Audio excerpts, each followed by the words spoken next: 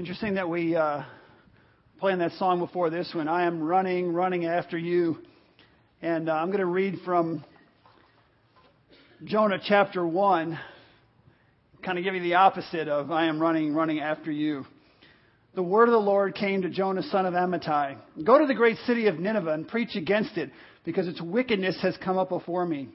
But Jonah ran away from the Lord and headed for Tarshish. He went down to Joppa, where he found a ship bound for that port.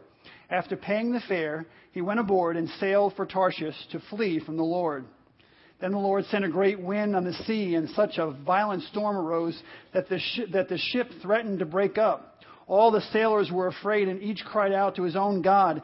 And they threw the cargo into the sea to lighten the ship. But Jonah had gone below deck, where he lay down and fell into a deep sleep.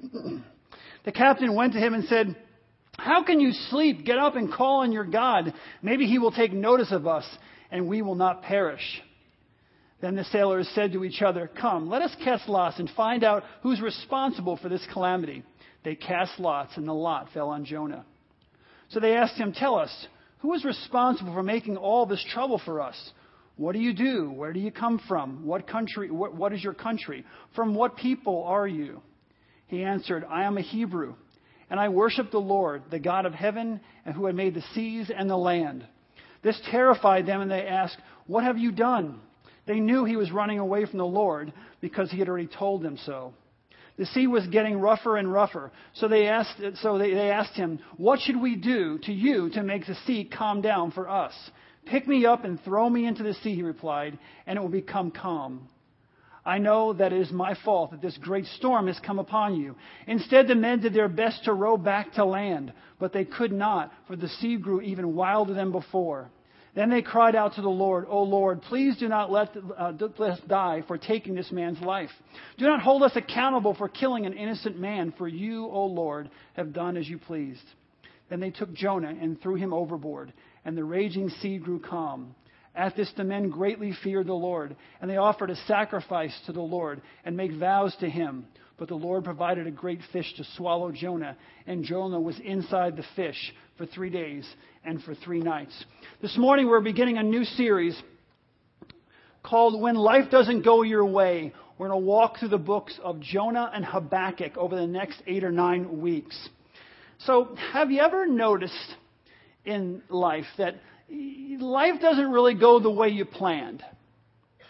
And I've noticed that people who don't deserve it sometimes do well, and people who are doing the right thing, well, sometimes they get the short end of the stick. It's not so clear cut. You think, as a Christian, I was a younger Christian, I thought, if I do the right thing and I do this and I do that and I do these other things, then stuff won't happen to me because I'm following God.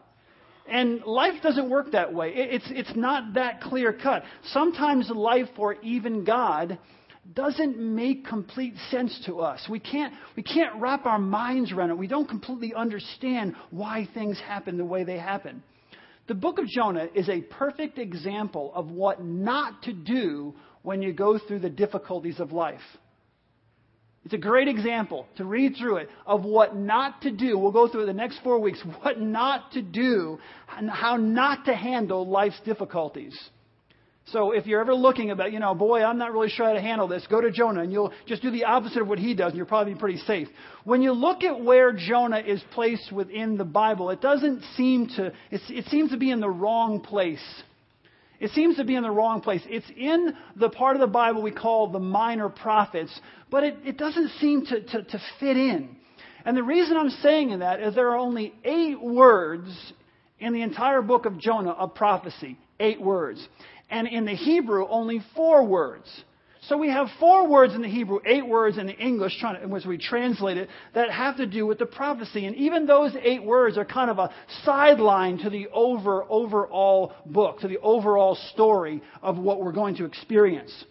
See, the book of Jonah is more about Jonah and a nation and their relationship with God. It's about a God who is showing us his purposes in salvation. It's a story about how we as people can come to understand the Lord in a very unique way and see life from a different perspective. The book of Jonah helps us to see life from a different perspective, from an eternal perspective. And I know we talk about that a lot, but that is so important for every single one of us to not see life from a temporal perspective, but from an eternal perspective. And it helps us in the book of Jonah to realize that even one of God's prophets can get lost in the temporal and the here and now and not see things from an eternal perspective, not see God's ultimate plan and what God is trying to do in the world. And Jonah got lost. He got lost in a temporal perspective and could not see what God was trying to do from an eternal perspective. And that is a great lesson for every single one of us to learn as we go through our Christian lives. When people preach about Jonah, the historical setting and Israel's history is often left out. And I think that's a mistake. For us to truly understand the book of Jonah, we need to understand the historical context of the book. When we understand the historical context, it gives us a much better grip on what's happening and why it's happening. It gives us a much better understanding of the man Jonah.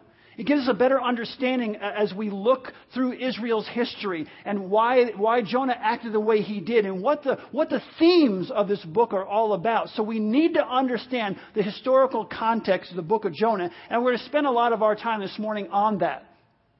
2 Kings 14:25 is the only other place other than the book itself where we find Jonah spoken of in the Old Testament.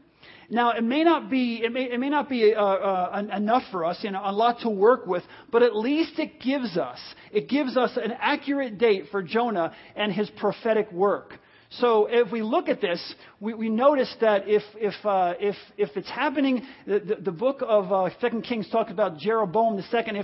If we know that it's taking place during the reign of Jeroboam II, then we know that Jonah is happening in the 8th century BC. So now we have an accurate date because Jonah prophesied to the Assyrians. If we understand he prophesied to the Assyrians, then we know Jeroboam was then the king, which would mean that all these events took place in the 8th century. And that means Jonah was divinely sent. Listen, Jonah was divinely sent to preach to the people, the city, that would ultimately be responsible for the destruction of his homeland.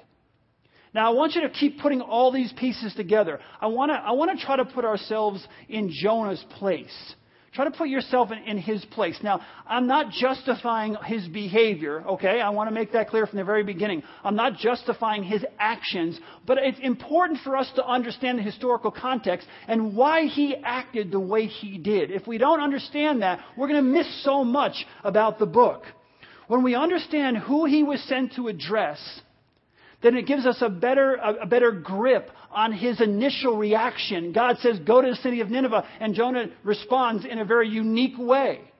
Why did he respond in a very unique way? This gives us a better grip and understanding of why he did that. Now, with that as a setting, a little bit of a background, I want to talk about some of the themes that we find coming out of the book. This is important also as we go for the next 4 weeks in the book of Jonah. What are some of the themes that come out of the book of Jonah? For example, God's sovereignty. God is in control of every aspect as we go through this book. He's in control of everything that goes on. He's in control of the storm. He's in control of the great fish. He's even in control of the sailors when they cast the lots. So we find that God's sovereignty is a main theme in the book of Jonah. And another theme is God's willingness to work through people. Even though God was in complete control, he uses people like Jonah to carry out his work. And I think that's kind of it makes me feel good. It makes me feel better as a Christian because I know I'm not perfect. I know none of us are perfect. And we ask, is God going to use me? Can God use me? As you read through the Old Testament, even the New, you realize that some of the heroes of the Bible have gone through very difficult circumstances, have fallen in some significant ways. but God continues to use them. God wants to use His people to bring about the impact that He wants on this earth. So God uses people as another theme. A third theme is that God is willing to show compassion to those who repent. We see this in the ship people, the sailors on the ship. We see that God is willing to forgive them as they repent. The people of Nineveh. See, what's happening here, we find out the fact that God is willing to show mercy and compassion. As a matter of fact, God's desire is to show mercy and compassion rather than judgment. That's God's desire. That's His preference.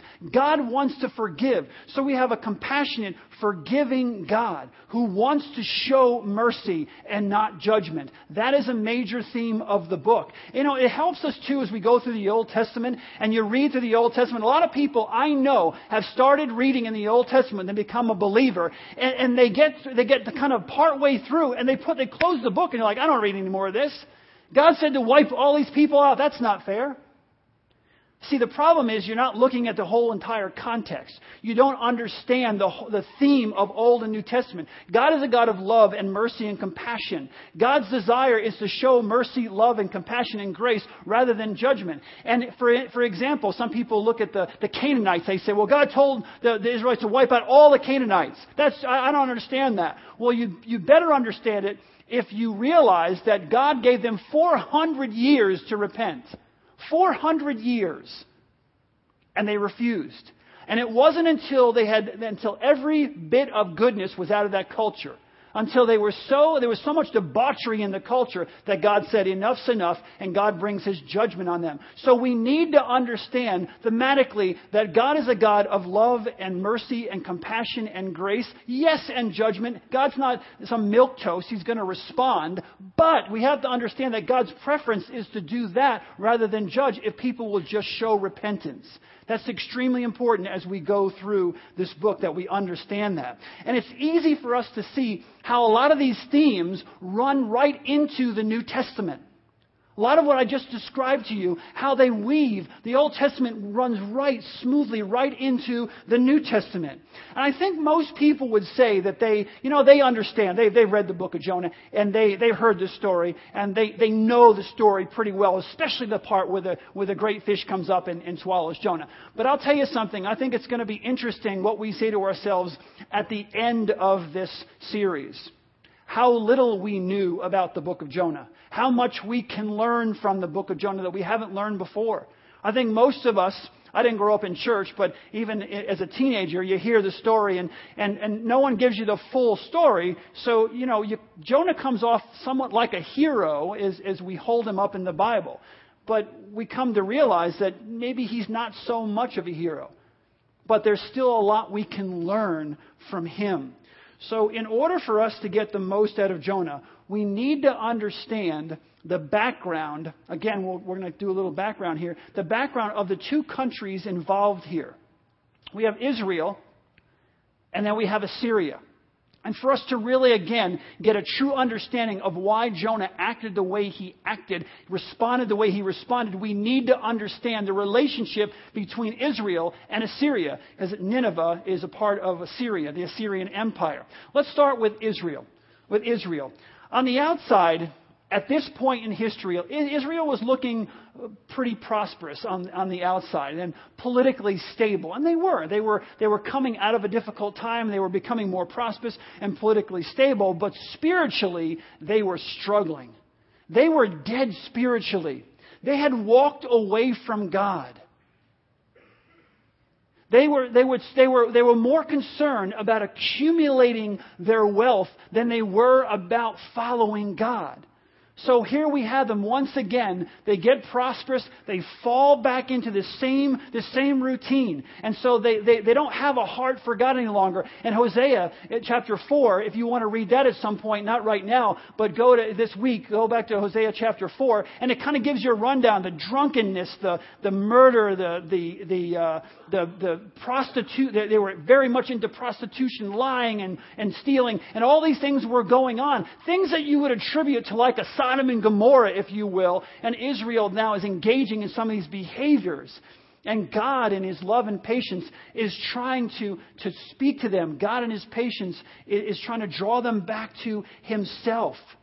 He's calling them to repent. And he's showing great patience. But they have turned their hearts away from God. And they're refusing to follow after him. They're refusing to repent. So there's the context of Israel at this point. And Jonah knows it, okay? He understands all this. This has not missed him at all. Now we have Assyria. We have Nineveh. Nineveh is the capital city of the Assyrian Empire. The Assyrians were a brutal nation. When it comes to their war practice, they had very barbaric war practices. Hosea, at this time, a contemporary of Jonah, prophesies regarding Assyrians' conquest of Israel. He prophesies that, and it's right around the same time. So again, you have to understand the context that the prophets of Israel are prophesying, and they're prophesying that Israel's going to be, consumed, if you will. There will be a conquest, and Assyria is the one who will come and control them. And so you have this going on, and you have it from Assyria. And Assyria is this brutal nation. Their military was brutal. Their military power was brutal. They were the kind of country that would come into a town. And when they would conquer that particular town, they would take the living folks, people that they had captured, and they would impale them on spears in front of that town. And many people did this. Alexander the Great, they call him Alexander the Great. He was a great military leader, but he was a butcher. And what Alexander the Great would do is he would go into a city or go into a town, and he would wipe out everyone living in that town, except for a couple of people who he would send to the next town, and those people would come back with this horrifying experience. Here comes this guy, Alexander the Great, and his army, and here's what he did to us. And other towns would surrender before he even got there. So you have the Assyrians with that same kind of attitude. They come into a town, and they take captives, and they'd impale them on spears. And there was one story I read where they would take the skulls of the people that they had killed, and they'd pile them up into a pillar. So here you have the northern neighbor of Israel, and there was no love loss here. No love loss. And Jonah understood all of this. Any political or military observer understood the threat that this powerful nation to the north was to Israel's security. And it was not lost on Jonah. He understood all of this in even greater detail than I'm describing. At this time, Israel's military strength was beginning to rise. They were getting, like I said, they were becoming more prosperous. They were coming a little more powerful. And Assyria's dominance was beginning to wane. Not that they were weak, but they were beginning to wane. And so you have this all going on. Under King Jehu, the Israelites had to pay a tribute to the Assyrian Empire. So it's kind of like in America, if somehow way back in the Cold War, the Soviet Union actually got stronger than us and they actually conquered us. And then we had to take a lot of our money, our tax money, and pay a tribute to them. Year after year after year, you could see the anger that would be building up. And so Jehu had to pay this during the time of King Jehu. They had to pay this fund to Assyria, this tribute. And then during the reign of Jeroboam II, where we now have Jonah speaking, Israel was able to stop paying this tribute to them. They were able to let that go because they were starting to rise in power. So now we have Jonah being sent to Nineveh to tell these people, and again, I'm going to repeat this, Jonah hated, and Israel hated the Ninevites, hated them, hated Assyria. And the feeling was absolutely mutual. Jonah would like nothing more than have them wiped off the map. So now God comes along and tells Jonah, go to the city of Nineveh and preach to these people that their wickedness has come up before me and it's unacceptable to me and they're facing my judgment if they do not repent. So Jonah is asked to go into, really, you think about this, this is not an easy task, to go into the very heart of the camp of their mortal enemy. God is calling him to go to the city of Nineveh and preach to the city of Nineveh that God is going to bring judgment if they don't repent. He's walking right into the heart of the enemy camp. It would be like if your parents got killed by the Nazis in World War II. And then somehow God called you to be a missionary to Germany around the same time. So your parents, your relatives, they're wiped out by the Nazis. They're put on these trains. They're taken to these camps. They're gassed. They're burned. All the horrible things that we learn in school about what happened. And then God calls you to go to Germany and be a missionary there in Germany to save them. To save them. You start putting it in that context and you begin to understand maybe a little bit how Jonah was feeling. Jonah knew that God did not issue a prophecy of judgment for no reason. Jonah knew that God was sending him to Nineveh to give those people, the Syrians, an opportunity to repent, so that he would not bring his judgment upon him. Jonah understood that. He was going there for the specific reason that God wanted to give the Assyrians an opportunity to repent. But Jonah also knew something else. You think about this. Jonah also knew if the Assyrians, if Nineveh didn't repent, then God was going to bring judgment on them. And Israel's mortal enemy would be wiped off the map. The greatest threat to his nation would be gone. Again, temporal perspective. Think of, he's a man, the way he's thinking here. I don't want to do this because if they don't repent, God doesn't just fool around. He's not joking. And if they don't repent, then they're going to get the big kibosh, and they will no longer be a threat to my nation. I want nothing more, Jonah would think, I want nothing more than for Nineveh to be wiped off the map. But see, it was God. Now, again, go back to an eternal perspective. Jonah's in a temporal perspective. Go back to an eternal perspective. It was God's plan throughout history that Israel, the nation of Israel, would be the one through which all other countries of the world would come to know Yahweh as the one true God. That Israel would be a light to the nations, and that God would use his chosen people to be a blessing to the rest of the world. But you know what? Jonah thought this idea was offensive, to be honest with you. He didn't like this idea. He didn't want to be a light to the city of Nineveh. He wanted God to light him up. That's what he wanted. It was the old, back in 1980s, nuke them till they glow. That's what he wanted. That's what he was looking. Only flash of light he wanted to see was a big mushroom cloud, if you will, coming over the city of Nineveh. That's what he wanted. He wanted no part of this. He wanted no part of this. He wanted nothing more than to see those people completely destroyed for all that they had done.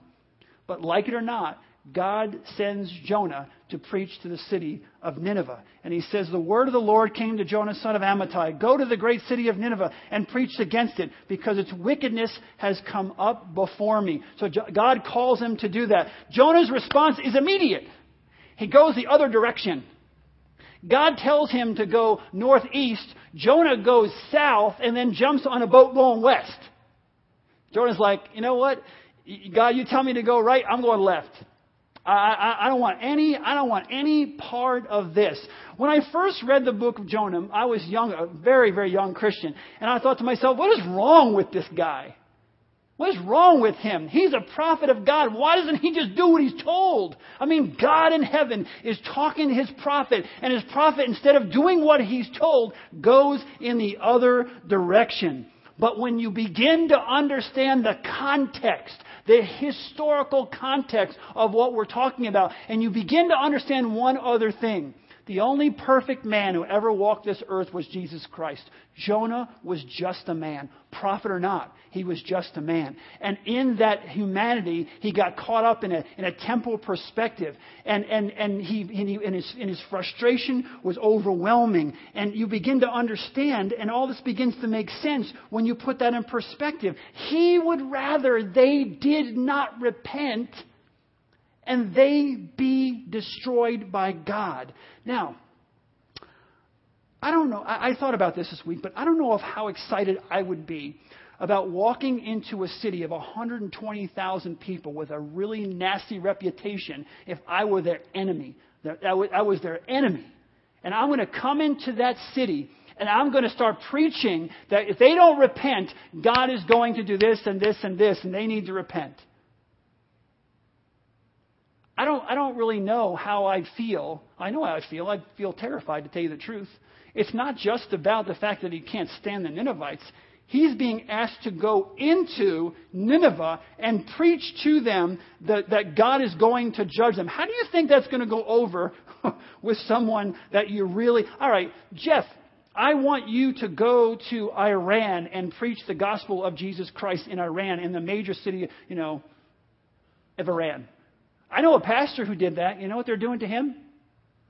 They're stoning him. I hope did anybody know if they stoned him already? I've been praying for him. I didn't hear anything. But they're going to stone him. You go in, I get into, number one, they'd arrest me for even crossing the border. But then you get in there and then you start preaching the gospel. Can you imagine the angst that you would have? Can you imagine the fear that might be on your mind thinking you're going into a city of Nineveh where all these stories, forget the stories, the experiences you've had with these folks, and now you're asked to go in there. I would rather not be sent to Iran to preach the gospel because you most likely are not going to get out alive. So Jonah, what he does, he jumps a ship and he goes in the opposite direction. Now, as we just take a step back, how often does God call us to do something specific and we do the opposite? Think about that. How often does God call? I'll give you an example. God tells you to forgive someone. Someone has done something to you, and God calls you to forgive them. And you may not say it out loud, but you think to yourself, not a chance. That person, I'm not forgiving them. I know the Bible tells me to. It's not like God spoke to you in a dream or something like that. No, it's right in Scripture. You just read it. God tells you to forgive.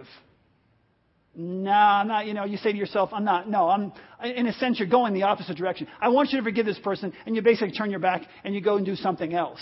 God says that I want you to love your enemy. So the guy at work who stiffed you and got the promotion instead of you and lied about you and stepped on you on the way up. And from the time that you started working together, that person has taken advantage and lied. And you're a good Christian and you tried not to have that same behavior, but that person's had it. Now God wants you to love that person. Love your enemy. I want you to show kindness to someone who has wronged you. God says, show mercy and grace and kindness.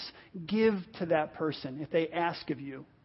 And you're like, now again, we're not going to say it out loud in church, but the reality is a lot of people will say, you know what, you have no idea what this person has done to me. I'm not forgiving this person. I'm not showing kindness to anyone. And I'm not loving my enemy because it's my enemy. And this person's done all these things. And the Bible, yeah, I know it says that. But how often do we do that? How often do we in our own hearts know that God is telling us to do one thing and do the opposite?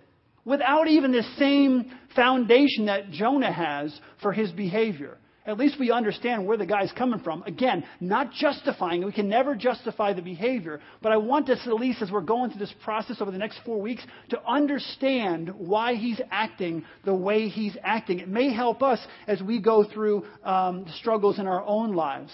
To step back and say, wait a second, am I looking at this from an eternal perspective, or am I looking at this from a temporal perspective? Because the reality, my friends, is that some people, even in this room, I know a lot of Christians who've been through some horrendous things, and they may not say it, but from a neutral perspective, they would rather the person that harmed them, really harmed them, and changed their life forever in so many ways, would go straight to hell.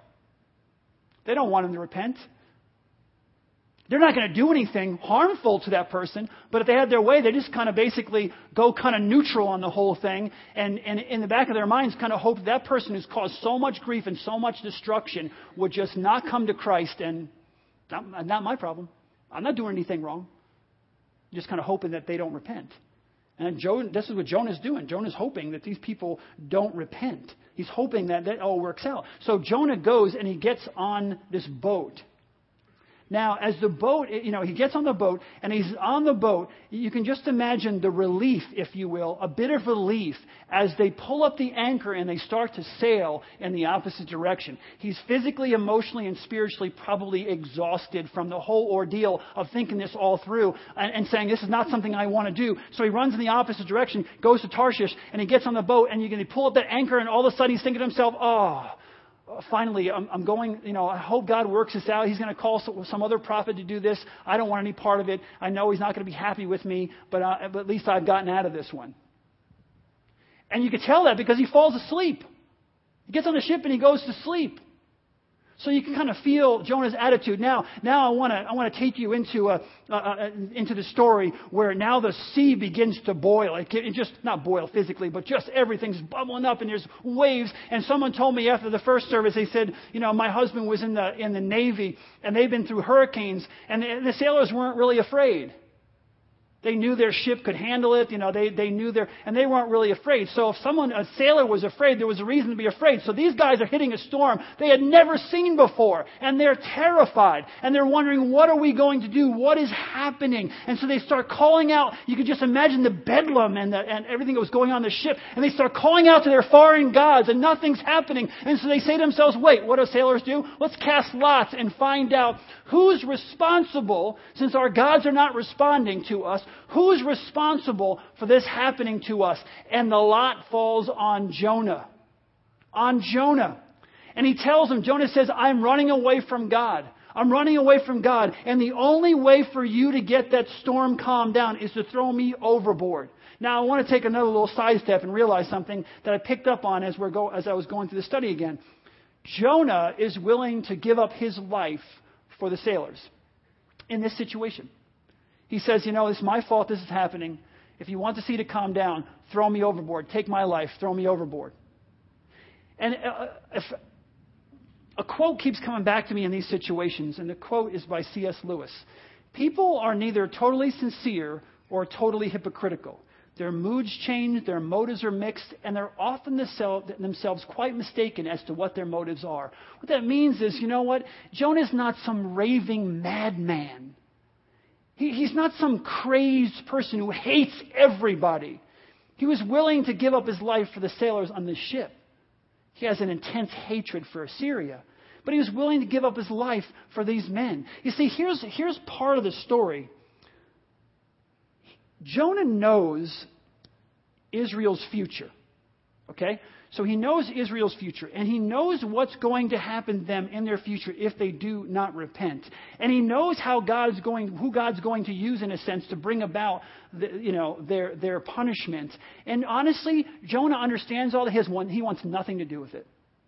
He knows Israel's not where they should be. He knows what they're doing, but it's still his country. It's still his nation. And he doesn't want any part of helping the enemy in any way, shape, or form. It's like if we got taken over by, if America was going downhill and somehow God asked you to I don't want to pick another country and disparage anybody else, but another powerful country around the world, and somehow you were going to be used to bring about the captivity or whatever of your own nation. He didn't want any part of this. He didn't want to help the enemy at all. He hated the Assyrians. The sailors at this point are not willing to throw him overboard, and so they begin to row back to shore as best they can. They wanted to row back to shore to save their own lives and to save his. Finally, the storm becomes so fierce that they have to throw him overboard. So they take Jonah and they say, God, don't hold us accountable for this. We don't want to take this innocent man's life. Please don't get upset with us. And they throw Jonah over into the sea, and the sea calms down. Now, before we move on, I want to do a little bit of a contrast here between Jonah and the pagan people on the ship. It's amazing. Here's what happens when you allow yourself, when you allow your anger to dictate your actions, when you allow yourself to be kind of taken captive. We need to stop for just a moment and try to get some perspective on what happens when we lose our spiritual perspective. So I want to contrast Jonah and the men on the ship. There's some interesting contrasts. Number one, The pagan boat captain has to say to God's prophet, get up and pray. Think about that. One of the first things that happens to us when we lose it, when life doesn't go our way and we get angry, we lose our perspective. And one of the first things we stop doing is what? We stop praying. We stop praying. We turn away from God because we're angry about it. And the pagan boat captain has enough sense to say to Jonah, hey, get up and pray. Maybe your God will save us and spare us from all of this. The sailors on the ship were willing to save Jonah's life, even though he was the one who put them in mortal danger. He risked their lives by doing what he did. He risked their lives by getting on that boat, but they turned right around and were willing to try to save his life instead. The sailors, the pagan sailors, understood the seriousness of Jonah's disobedience better than he did. And the pagan sailors, when they realized who God was, they begin to worship Him, make sacrifices and worship Him, while Jonah is running in the other direction. Look at the contrast. It's amazing as Christians sometimes we know what we should be doing, but we do the opposite. And I've had situations where I've seen Christians where non-Christians come in and say, well, you're a Christian, right? Why don't you, maybe if you prayed, maybe try this or try that. But we lose our perspective. We lose it.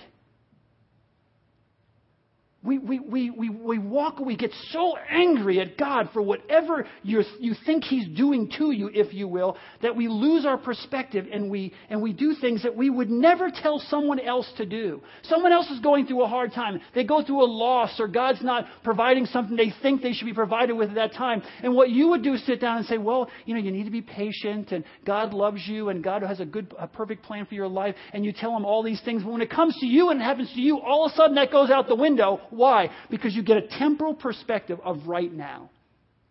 You don't want to see the big picture. You want to see the big picture in other people's lives, but I don't want to see the big picture in my life. When it's my life, I see the temporal picture. I see what God's doing right now. And if I don't like it, I'm going to say something about it. And that's exactly how Jonah was acting. When you get lost, listen, when you get lost in your anger, things become muddled.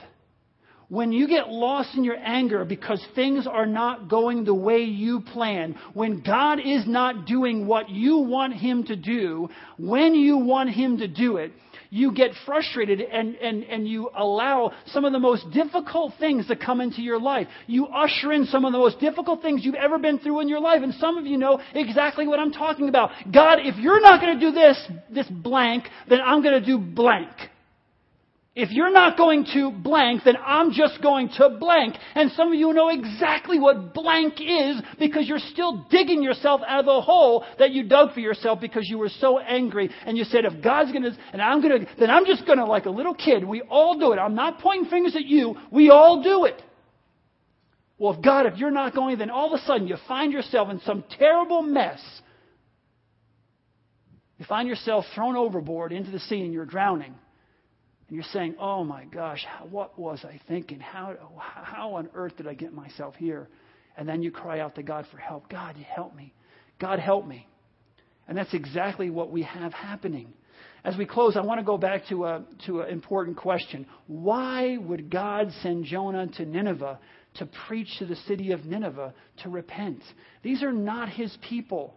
This is just another nation.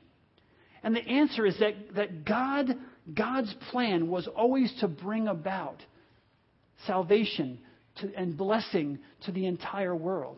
That was God's plan, not just Israel. And when God promised Abraham, you think about it in Genesis chapter 12, God promised Abraham that the nations, the world would be blessed through his relationship with Abraham. That God was going to use Israel to bring about blessing on the whole world. Go back to Genesis chapter 12 and read that again and you'll see it. This has always been God's plan from the very beginning. And I believe that Jonah's preaching to the Gentiles is just another step in the journey to God's ultimate plan. But Jonah couldn't see it because he had a temporal perspective. He was thinking about the 8th century BC and Israel's enemy Assyria. And all that mattered to him was that he hated their guts and he didn't want to see the big picture. The ultimate picture of God's ultimate plan. You can't read the Bible in bits and pieces. You have to understand God's ultimate plan. How that grace and that mercy and that forgiveness and that repentance run through all the way into the New Testament. And that's what Jonah was missing. We need to understand, and Jonah didn't even understand this, that Jonah is a forerunner to Jesus. Jonah is a forerunner to Jesus, the one who would bring blessing on the entire world. Jonah is hardly the model prophet that we would want to follow. He's not the model prophet at all. But Jonah is the prophet that Jesus compares himself to. When I first read that, I was like, what? Jonah is the prophet that Jesus compares himself to. And he's not comparing himself because of Jonah's disobedience, running in the other direction, or his attitude, or his perspective. But he is like Jonah in that he brings the message of salvation to the entire world. Jonah preached repentance to the people of Nineveh, that if they would repent, they would be saved. Jesus, on a obviously grander scale, teaches each one of us how to come into a right relationship with God. The prophet Jonah, for all his faults and for all of his imperfections, points us to Jesus Christ.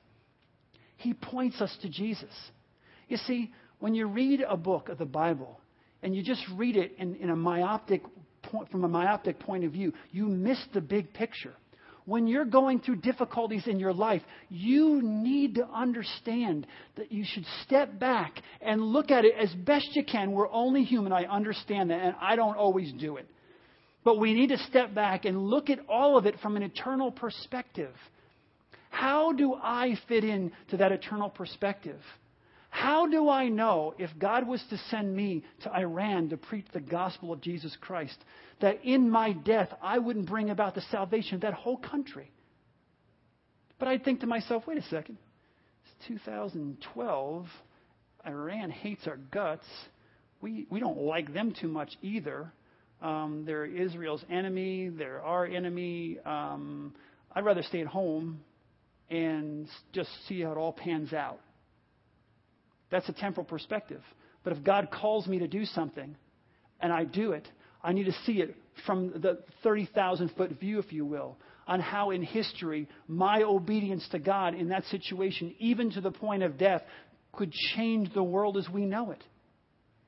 We need to see it. When you're going through a difficulty, when you're going through a struggle, when you're facing challenges in your life, you need to not be like Jonah, but you need to be like Jesus Christ, who in the Garden of Gethsemane, when he was going through and he knew was going to happen, he knew he was going to be hanging on a cross. He knew the sin of the world would be placed on his shoulders. And he said, Father, if this cup can be taken from me, let it pass. But then he said, fully man, okay, he was fully man and fully God. Fully man was like, let this pass. But the fully God side, the eternal perspective said, but not my will be done, your will be done. That's the attitude we have to have, the attitude of Jesus Christ. As we go through the book of Jonah, we're going to learn so much about overcoming the difficulties that we face in life, how to deal with the difficulties, how to deal with a life that doesn't go the way you planned. Okay, so Jonah is now, they grab him by the seat of his pants and they throw him into the ocean, and he's sinking into the ocean. And I'll tell you what happens with the rest of it next week. Let's bow our heads. Father God, we thank you so much for this day. We thank you for the opportunity to be together. And God, we pray that as we go through Jonah and we go through Habakkuk, Lord God, that you would open up our eyes in ways that you never have before, that we would see things, that you would remove the scales from our eyes, from our own perspectives as we look at things from a temporal perspective, Lord God. Open up the eyes of the people of this church so that we could see you for who you really are, so that we could truly be used by you in every situation, Lord God. Let us lay aside ourselves in this series and see only you. And let us be used by you in a powerful, powerful way. We pray these things in Jesus' precious and holy and awesome and majestic name. Amen. Have a great week.